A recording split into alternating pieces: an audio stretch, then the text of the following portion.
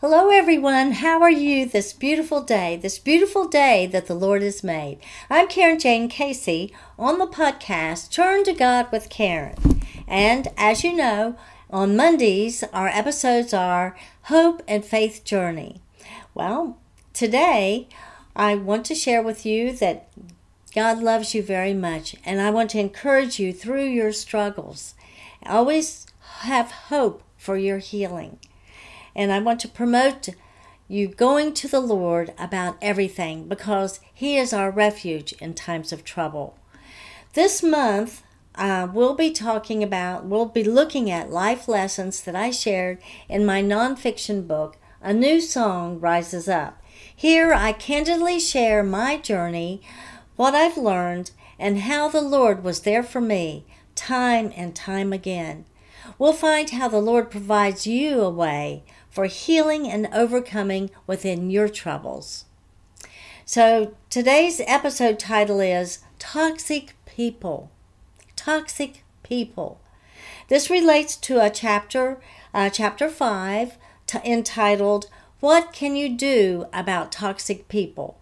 Within my book, A New Song Rises Up. But first, let me share with you this. As I shared with you last week, through the struggles, the enemy tells you lies. In my case, even when I'd come to Jesus as a young wife and mother, there were lies I still believed about myself, and I didn't realize it. I faced many troubles because I believed those lies. I allowed people to mistreat me, abuse me, manipulate, and control me. These were toxic people in toxic environments, and I remained in that much too long. I don't want you to suffer the lies of the enemy like I did. I don't want you to waste your years of life not realizing how truly loved you are. And so I share. Well, I'm going to skip around but read to you several portions from the chapter and what you can do, what can you do about toxic people. So let me find that and we'll begin. So, and this is on page 53. In our relationships, do we know who is toxic? We may only make a mental note that we're uncomfortable, confused, and nervous when we spend any length of time with certain people. We may have lingering stress and irritation once we've walked away from them. Who among us in our circle of relationships is habitually toxic? Toxicity in those you surround yourself with is a tremendously serious matter. Why? Because a toxic person can negatively affect how you view yourself and bring havoc to your own balance of emotions and morals. Your view of others may also become skewed. Realize that the toxicity of a person may come to you slowly and over a period of time, especially when they wear a disguise as your loved one or friend. Depending on who they are within your circle, you may believe you can do nothing about their negativity, igniting the feeling of being trapped.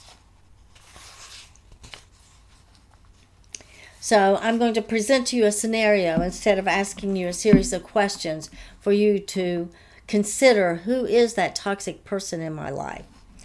So here's the scenario. Picture yourself entering the scene with a group of fellow women. Maybe it's your coworkers, your relatives, your friends, or even church members. You are glad to see them, eager to converse with each one of them. But then, Ms. Toxic is there too. From experience, you have an idea of what to expect. Your feelings are complex. You are a good and loving person who wants to give everyone the benefit of a doubt, and you are filled with hope that they will change. But you feel yourself becoming agitated as your self-confidence falters. With dread in your heart, you hear yourself pray silently for the Lord to help you get through what ugliness may come. While the women talk, it has come to your turn to share what you've been doing lately, and you are eager and excited to share information with your friends. Ms. Toxic interrupts within the first few seconds with a judgmental question, a sarcastic side remark, or to tell something important, what she believes is more important than what you have to say, that she has just remembered. Disappointed, you graciously allow her to take the spotlight. Unfortunately, this has happened many times, and the period for her spotlight may be long. As time passes, you've lost your enthusiasm and decide, there's no point in trying to continue what I had to say. You look around the room and others are also allowing Ms. Toxic to hold the floor, and you think to yourself, nobody else has interest in what I had to say anyway. Whenever the moment to speak comes back to your court, you quickly mumble something to get it over with. Then your best friend says something that Ms. Toxic considers offensive. You know your best friend would never say anything to offend others. This was just a misunderstanding. Ms. Toxic demeans her in front of the others. You want to speak up to defend your friend or to tell Ms. Toxic to stop, but you freeze and do not say or do anything. Nobody else speaks up on her behalf either. You feel shame knowing your friend has reason to believe that all are in agreement with this hurtful person, the hurtful words that she speaks. You can see the tears in her eyes and imagine her pain. While you're genuinely sad for her, you're also secretly thankful that these vicious words were not pointed at you this time. Later you vow, I will talk to my friend and let her know that I care. As the time moves along into more pleasant conversations among the women, you almost allow yourself to forget those ugly moments. Suddenly, Ms. Toxic interjects or hijacks the group with a personal and complex story. Her tale takes a while to introduce, with the drama escalating and excessive detail. You feel your mind wander. How many times must I hear her emergency soap operas? Then you hear her insist that she desperately needs volunteers to help. Sheepishly and uncomfortably, people look at one another, each knowing this manipulative tactic has happened before. While the request hangs in the air, each person holds their breath. No one wants to commit to her help. At the same moment, you all wait for her to choose her hero for the day. You are relieved when she chooses someone else in the emergency. Whew! Then you immediately feel guilty that you were relieved. After the meeting, you start to move toward your best friend to tell her you do care and to show empathy toward her discomfort and her feelings. But your best friend rushes out the door, and Ms. Toxic catches you, insisting that the two of you have a private conversation immediately. You give excuses why you must leave, but she is determined as she grabs your arm for you to stay.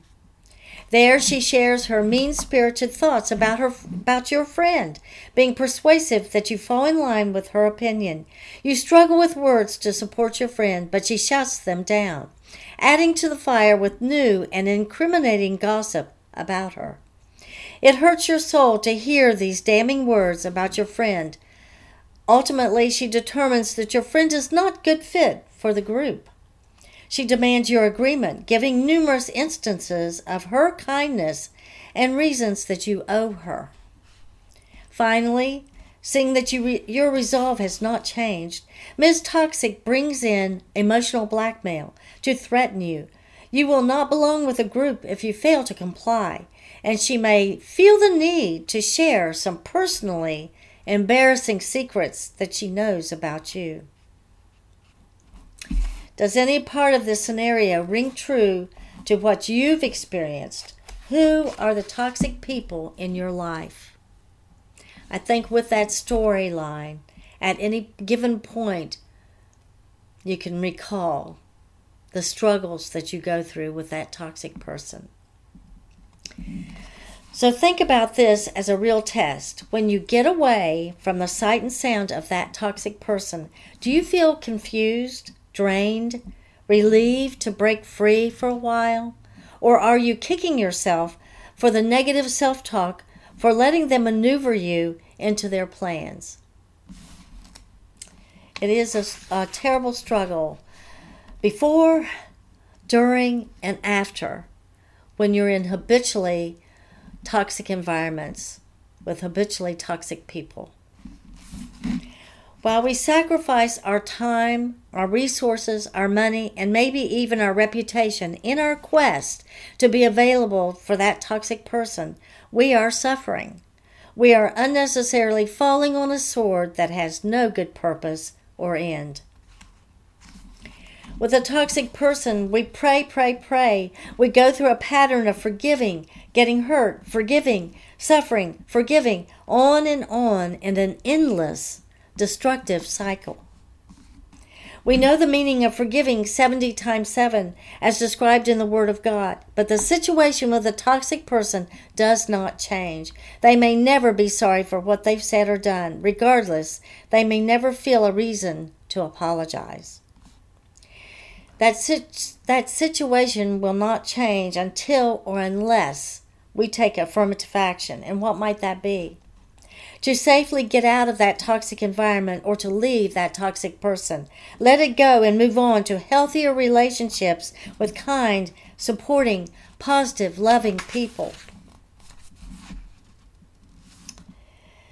So please heed my cautionary tale and don't waste years on a toxic environment. If you're continually treated as not wanted or not good enough within a group or environment, and you see no improvement over a reasonable period of time, then you can and should gravitate instead to people who are kind and accepting. Why bring your energy and self-esteem to an expensive loss while other people can and will appreciate you? So, I don't see it here. Oh, yes, I'm coming to it. Anyway, in my situations, I cried out to, I got to experience an example in each of the categories, family members, at work, and at church, because I was a broken person and the enemy went around tempting them. Anyway, in one particular painful, toxic situation, I cried out to the Lord saying, I cast my cares. How do I cast my cares, Lord?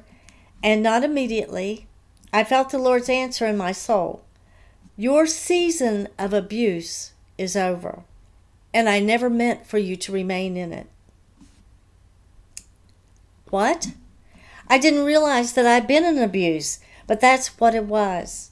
My next thought was, but because of who this toxic person is, I have to be in it. I have no choice, do I? After all, it's my fill in the blank, my boss, my church member, my in-laws, my family. And that's where the new thing kicked in. I seriously considered what the Lord had shared with me. I was not required to remain in that situation, no matter who it was. Considering this, I knew I should take action. We demonstrate our faith by taking affirmative action, taking a step of faith. It was hard and courageous. I let the folks within the toxic environment know that I would no longer be in that. Thank you, Jesus. And you know what? Time and time again, that's going to happen to you. Cry out to the Lord and ask for His help. But you do not need to remain in that toxic environment. Immediately after taking my step, my mind was at peace. No more sorrows, no more pain, no more anxiety, and no more confusion. All were replaced with inner peace and joy. I no longer heard the screaming into the night, and it had stopped. My situation had stopped. I invite you to make your own study through the scriptures about the pros and cons relating to the character of who you let in to your circle of relationships. And let me share a few of them that I found. Proverbs 22, verses 24 through 25. Don't befriend angry people or associate with hot-tempered people, or you will learn to be like them and endanger your soul. Here's another warning. James 3:16. For wherever there is jealousy and selfish ambition, there you will find disorder and evil of every kind. There's another one. 1 Corinthians 15:33. Bad company corrupts good character. When adversity comes, you're not alone. With God on your side, you have His strength to lean on. Cast your cares on the Lord, and He will fight battles for you. In time, as you continue in patient faith, you will see what happens for your good in His perfect way and His perfect timing. It may not look at all like what you thought it would. Scriptures encourage us to spend our time around like-minded believers who will lift us up, not try to tear us down. We encourage each other. 2 Corinthians 6:14. Don't team up with those who are unbelievers. How can righteousness be a partner with wickedness? How can light live with darkness? We can each deliberately strive to minimize or walk away from our relationships with habitually toxic people and gravitate to those who are positive, loving, and kind. We can be around those who demonstrate the character of Jesus. And we ourselves can strive to be more and more like Jesus. These are just highlights of that chapter. And I hope that this has helped you so tremendously. I truly hope it has. I also would like to introduce to you my study guide.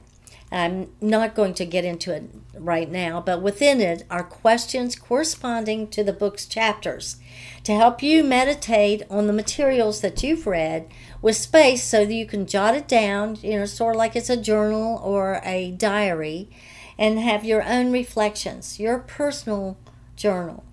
The purpose is to promote your own growth, building your faith, and for your hope and healing. So my hope is that you will turn to God with your troubles, come to Jesus for your salvation, and stop believing the lies of the enemy. You may begin as I did, seeing yourself as not enough, unloved, not belonging.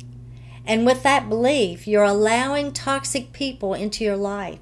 You've allowed yourself to remain within a toxic environment, to be abused, mistreated, manipulated, and controlled. But as a believer in Christ, you can declare, I am a loved child of God, His work of art. I am a daughter of the Most High King. And you can gravitate to those who are like-minded. Let me close with this, an affirmation or a declaration we can say to the Lord. And it's in Psalm 138, verses 7 and 8. Though I am surrounded by troubles, you will protect me from the anger of my enemies. You reach out your hand, and the power of your right hand saves me. The Lord will work out His plan for my life, and your faithful love, O Lord, endures forever. Forever. Look up. Focus on Him. Well, I want to thank you for joining me on this episode of Turn to God with Karen, the Hope and Faith Journey. This is Karen Jane Casey, author, speaker, podcaster, domestic violence victim advocate, and ambassador for Christ. I love to share the good news of Jesus.